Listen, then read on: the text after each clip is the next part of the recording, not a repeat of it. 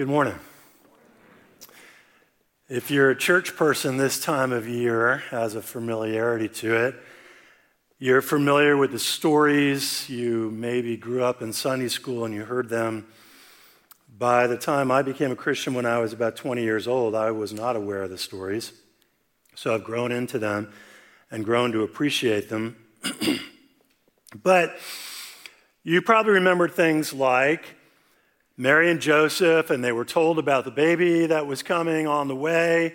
And then Mary and Joseph, if it was Sunday school, it's like, oh, what do we do? And Mary's got this predicament. She's got a child, and she hasn't been with a man. And Joseph is betrothed to be married to her, and this woman he's betrothed to is now expecting, and it's a big tumbleweed of difficulty. And you're familiar with that because you remember stories like, and there were shepherds keeping watch over their flocks at night, and the glory of the Lord shone around them. And an angel of the Lord said to them, "Behold, I bring you good news of great joy," that's for all the people, "born to you this day in the city of David, a Savior, who is Christ the Lord." So you remember all that. But what I'm wondering is, what if it was totally different? What if there were no angelic announcements? What if it just happened? I mean, try to imagine it for a moment. You're Mary, and you who are moms will have a sense of this. What's going on? And you're Mary, and you know that you have never been with a man, and you've got a child growing inside of you. Imagine the difference for her if she hadn't been told by the angel what's going to happen.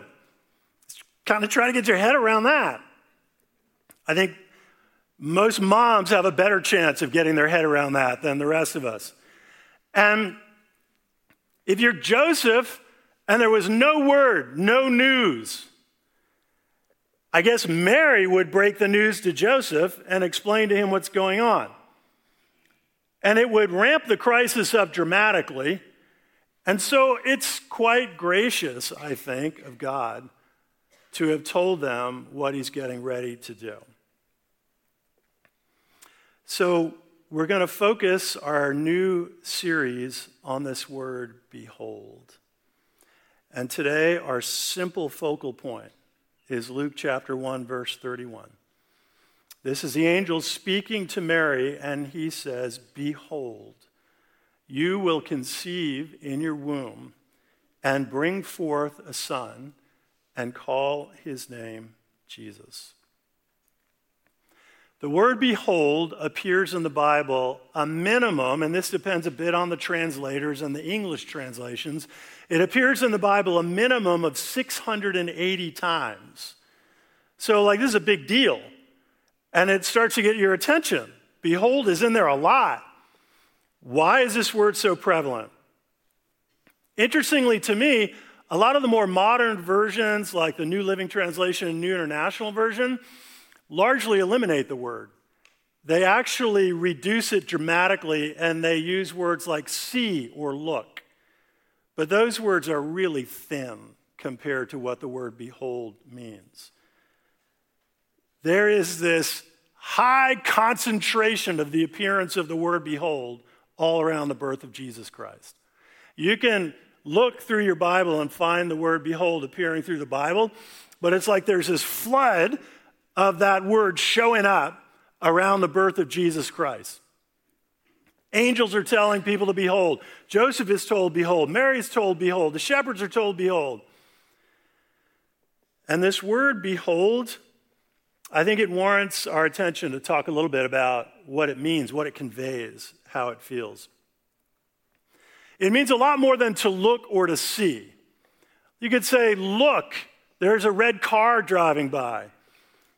And we would look and we'd see the red car driving by, and we would register things at about the level of a red car driving by. I don't know that anybody has said to you, "Behold the red car driving by." But the laughter indicates that we get that something very different is being communicated. We said, "Behold." behold? Now, maybe it's a red Ferrari, and maybe you're a car person, and then it all lands a little bit differently.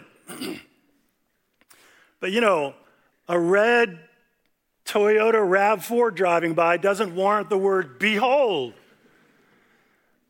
So behold means a lot more than to look or to see.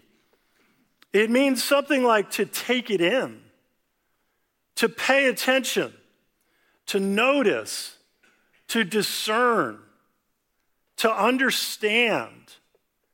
It has so many more dimensions of meaning to it than the words look or see. Okay, so why does the word behold appear? What's the deal with the word? Why do we need to be told to behold? Well, that's a pretty obvious answer, because if we're not told to behold, if somebody doesn't get our attention, we're going to miss it. And so this word behold appears in the Bible so frequently, and it so frequently is God speaking to people, because God doesn't want us to miss it, because God doesn't want us to miss him. So how is it that we could miss it? I suppose there are a lot of reasons, but the two biggest ones that come to mind for me are, one, because it's so big that it's just beyond our intellectual grasp. It's so big that we don't have the intellectual firepower to grasp the magnitude and the fullness and the range of what's happening. And so we're told to behold it, like try to take it in, try to get your head and your heart around this if you could do it. The other one is you could miss it so easily. In a way, you could miss it because it's very subtle. And if you weren't paying attention, you'd just miss it. I think another way that we miss it is because it comes in a way that we never expected. And so God is telling us, behold, behold, behold, something enormously big and beautiful is happening. And you got to give some real attention here to grasp. Or behold, this thing that appears ordinary to you, there's something extraordinarily remarkable in terms of a work of God unfolding right here. And it's easy for us to miss it if God didn't say to us, behold, or we didn't expect it. One of the reasons for this is, I'm pretty sure, once we begin to grow in our faith life, we begin to develop tracks or ruts that are the ruts upon we expect our relationship in our life with God to travel.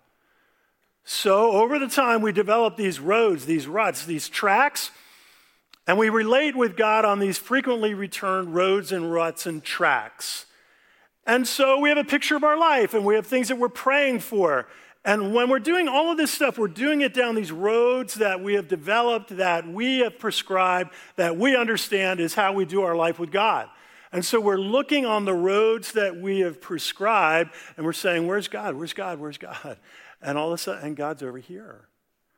Because God doesn't just work on the prescribed ideas that we've got about life with him. And so often in the Bible, we're looking here. God, where are you? Where are you? I don't see you. Where are you? Where are you? I'm over here. I'm doing something over here. It's very different. Behold, I'm doing something over here. I was reading an article last summer in an art magazine, and it was an article written by a guy who was reflecting on how he developed appreciation for art, and he's looking back on a time when he was a novice, and he went to an art museum to look at some paintings by a famous painter, and he just kind of didn't get it. And so he went to visit a friend of his who's the curator of a fine art gallery, and he told him that he had gone to the exhibit, and the curator said, "What'd you think?" And he said, not much. He's like, "Really? Why? What happened?" He said, I don't know. I'm not seeing it. And the friend said, "Well, I don't think you're doing the art gallery the right way. I don't think you're doing the museum the right way." He said, "What do you mean?" He said, "I went to the paintings and I looked at them and I just didn't get it." He said, "You don't look at a painting, you wait for it." You wait for it? Uh-huh. If you have the opportunity to be in the presence of really meaningful art, you don't look at it. You place yourself there and you wait for it. And of course the guy's like, come on, dude, are you kidding me? Like, wait for it? Wait for it? Like, wait for my imaginary friend to come by? He said, no. He said, when you go to an art museum and you have the opportunity to see really fine art, make sure you're in a place where you can sit down. And then you can sit in front of a painting and wait for it. So the guy says, like, what do you mean, wait for it? He said, sit in front of it and consider it and look at it. Every angle of it, every aspect of it, the light, the people, the characters, the field of vision, the range, the use of color, the drama, the technique. Look at all of that. He said, okay, that's what I did. I looked at it. He said, no. He said, then you sit for a while and you wait for your mind to wander and cover every distraction that's in your head and every wandering thought that you've got. And then you come back and you sit and you look and you look and you wait for it. And of course the guy says, well, how long do you wait for it? And the answer, you guess where it's going. You wait as long as you need to wait till you begin to understand some of the depth and the meaning of a fine piece of art. So this, would like change the idea of an invitation to go to the art gallery. Say, hey, let's go to the art gallery and wait for some paintings. You want to go? We can go wait for some paintings. And the other person's thinking, you mean like while they're being unloaded off a truck, like a traveling display? And of course now, here's the crunch, right?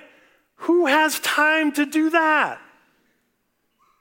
And this is all part of what we're talking about beholding. In an age where our attention is being controlled by handlers, you know this and I know this, your attention and mine is being controlled by handlers, by algorithms, by all the pop-up ads that steer you every time you open your phone, by where you go and you see X or Instagram.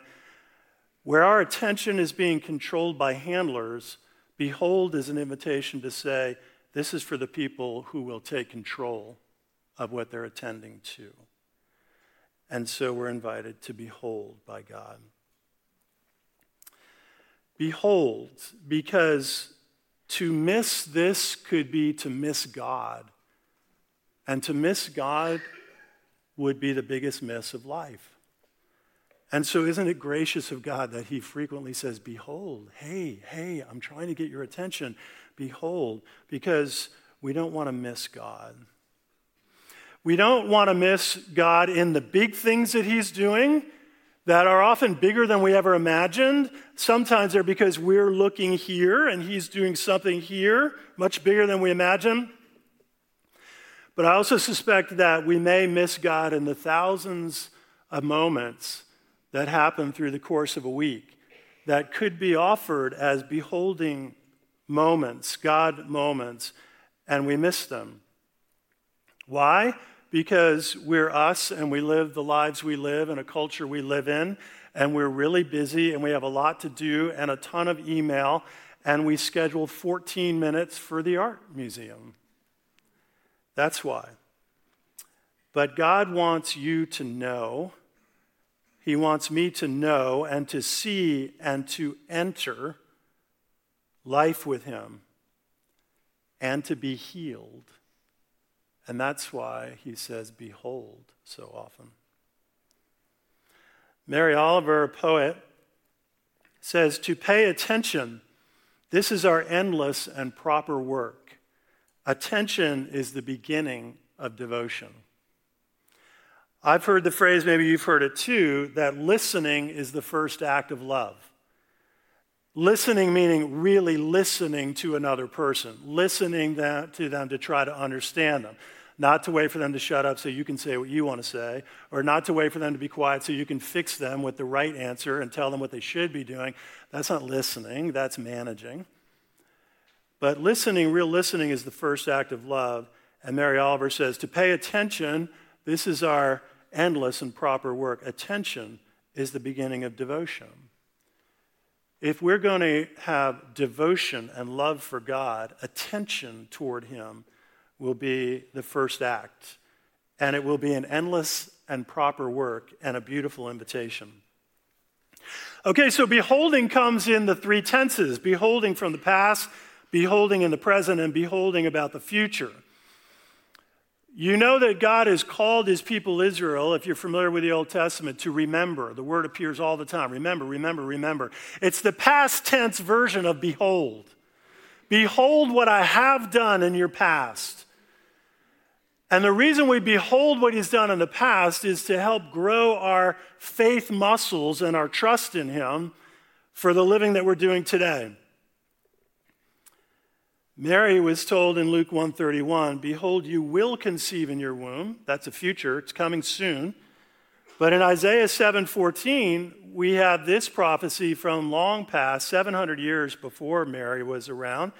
Therefore, the Lord himself will give you a sign. Behold, the virgin will be with child and will give birth to a son and will call him Emmanuel. Behold, don't miss it. Enter into what I'm trying to tell you. Be prepared for it. Seek to grasp it and understand it. Beholding from the past becomes a really important part of our life of beholding God. I remember when I was in seminary, I was at a point where I had to make a really big decision, and it felt like a life-defining decision. And in many respects, now that I look back on it, it was a life-defining decision, this particular one. And I was asking a bunch of people for some insight. What do you think I should do? And a lot of people had very Christian formulaic answers. Well, when it's like this, then it means this. Well, when God wants to show you this, then he'll do this. Well, and honestly, none of that was helpful to me. All very well-intentioned. I appreciated it. I went to another guy, and I asked him this same question, and he listened for a moment, and he said this. He said, David, when you have felt yourself at a crossroads in the past in your life, how have you seen or perceived God gave you direction and insight? So what he was saying was, look to the past, behold what God has done in your life when you've been in somewhat similar situations to this, and try to begin to think through that a bit as you pray about what you're doing ahead. What he was saying was, behold the past. And that was really helpful to me. But behold also has a present moment, what God is doing right now. And this invitation to behold, once it kind of gets in your skin, see, I have the advantage. I've been in this for now a couple months because I knew it was coming. You didn't. This is in my skin now. And so it's got me thinking, how many things am I missing? How many beholding moments am I just missing that are right here in the present moment in front of me? And actually, it's all really helpful to me because it teaches me to slow down, to listen better, to look, to observe, to enter. So there's the present moment of beholding, and then there's the future, what God will do. Behold what I will do in the future. And this is the essence of Christian hope. Behold what I will do in the future. But all three tenses are really important. And so in Luke 1:31, we have this simple phrase to Mary.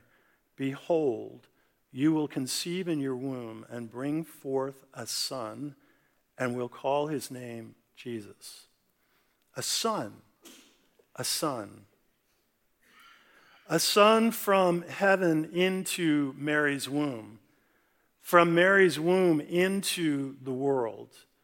From the world onto a cross.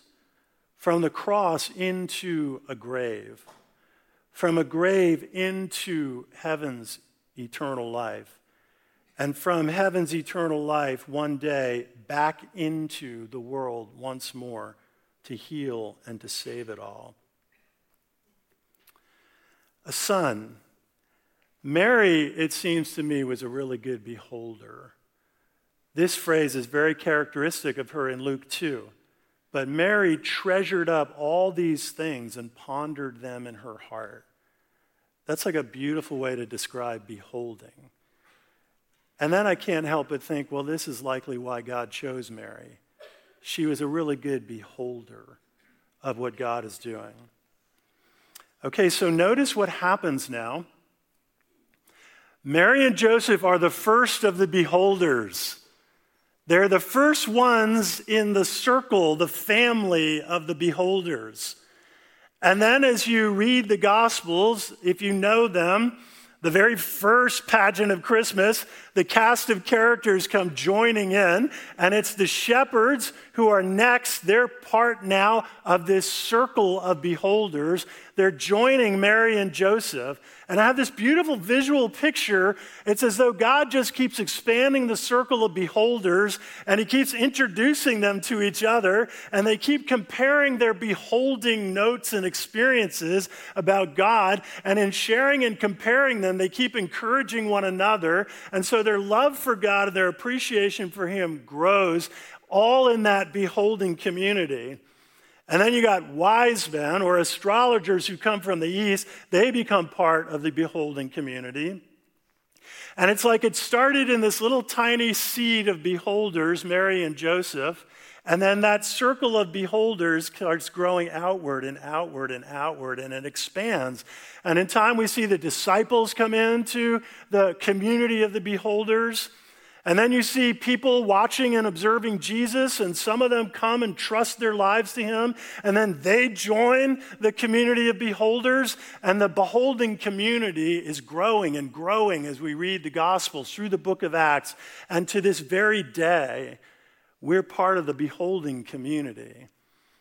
It's actually been a helpful little thought to me when I drive by a church going down the road. I'm like, there's a beholding community.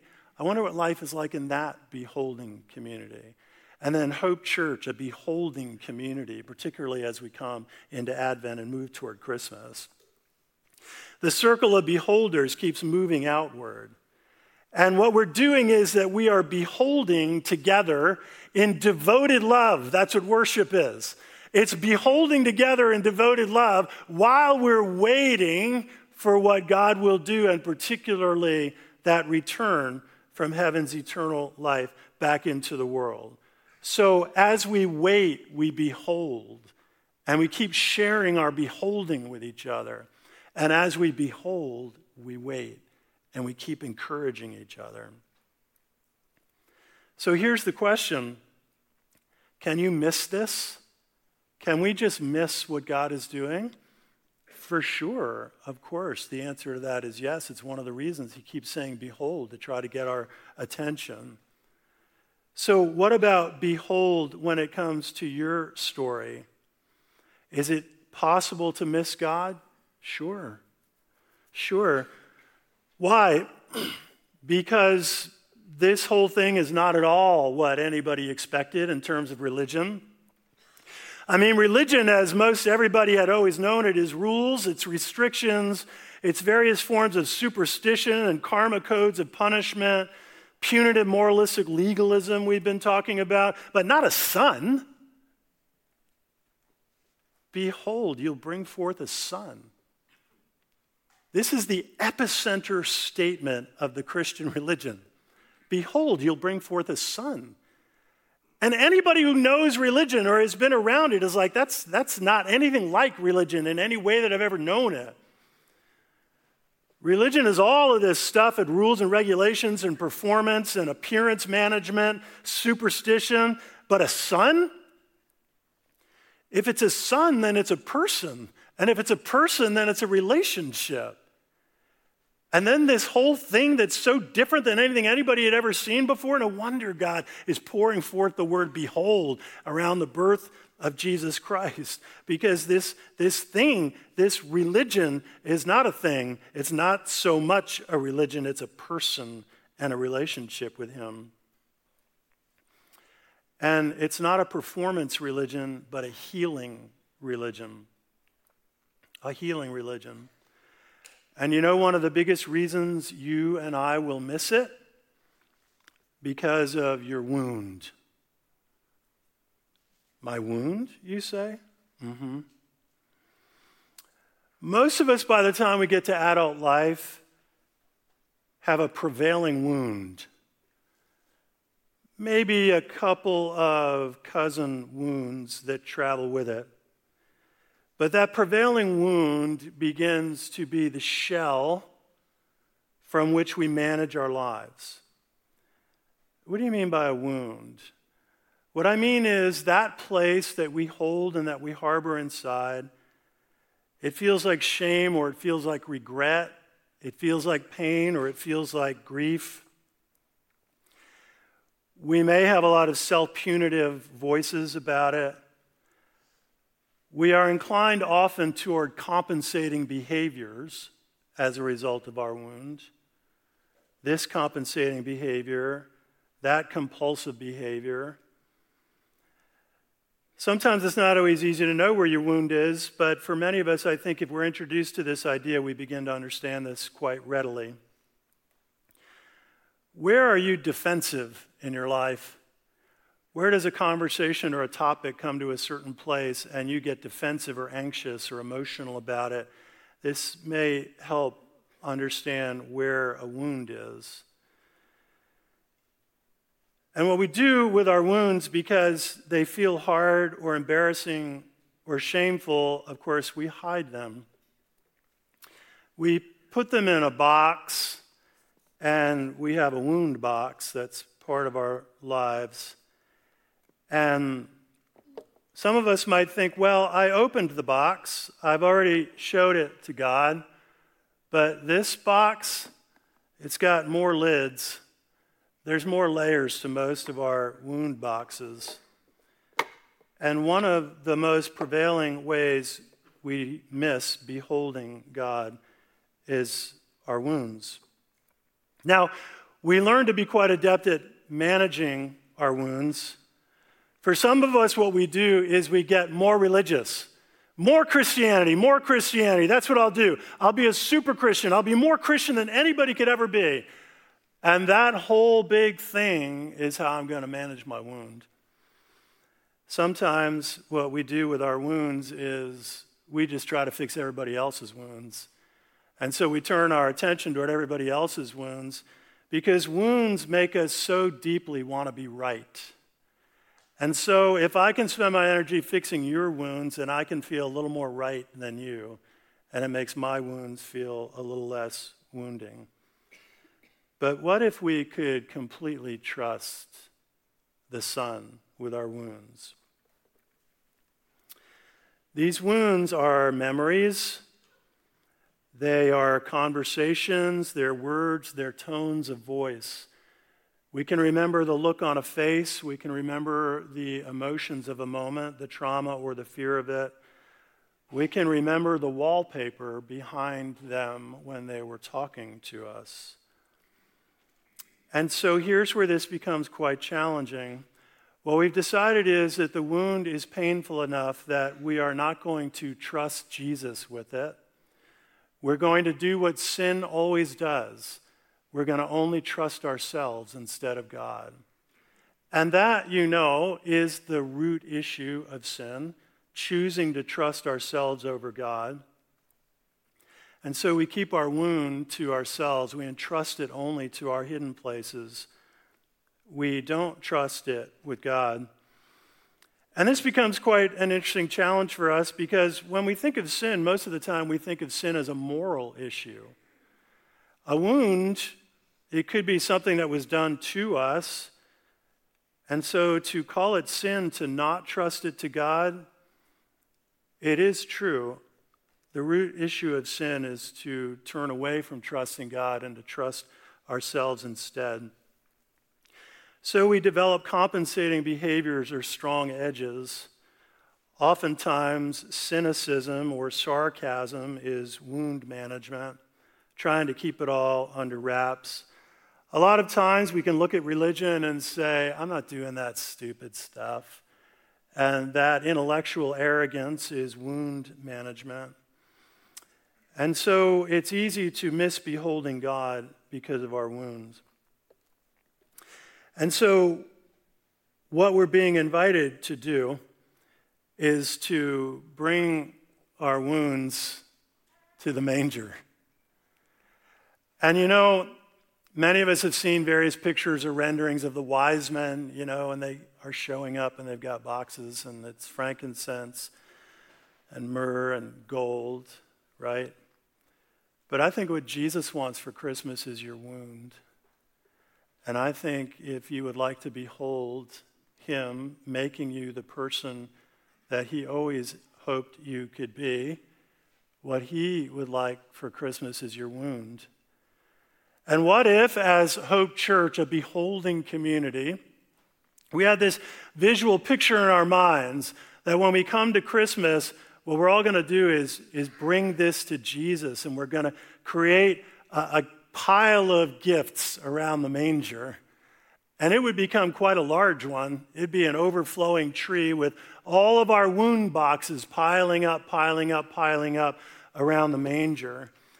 And when you do that, if you can, I would encourage you to tell him you're sorry for only trusting yourself with the wound, and he'll receive that gracefully.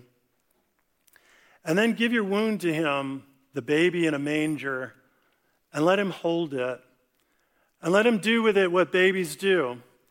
Let him look at it and rattle it around and let him feel it.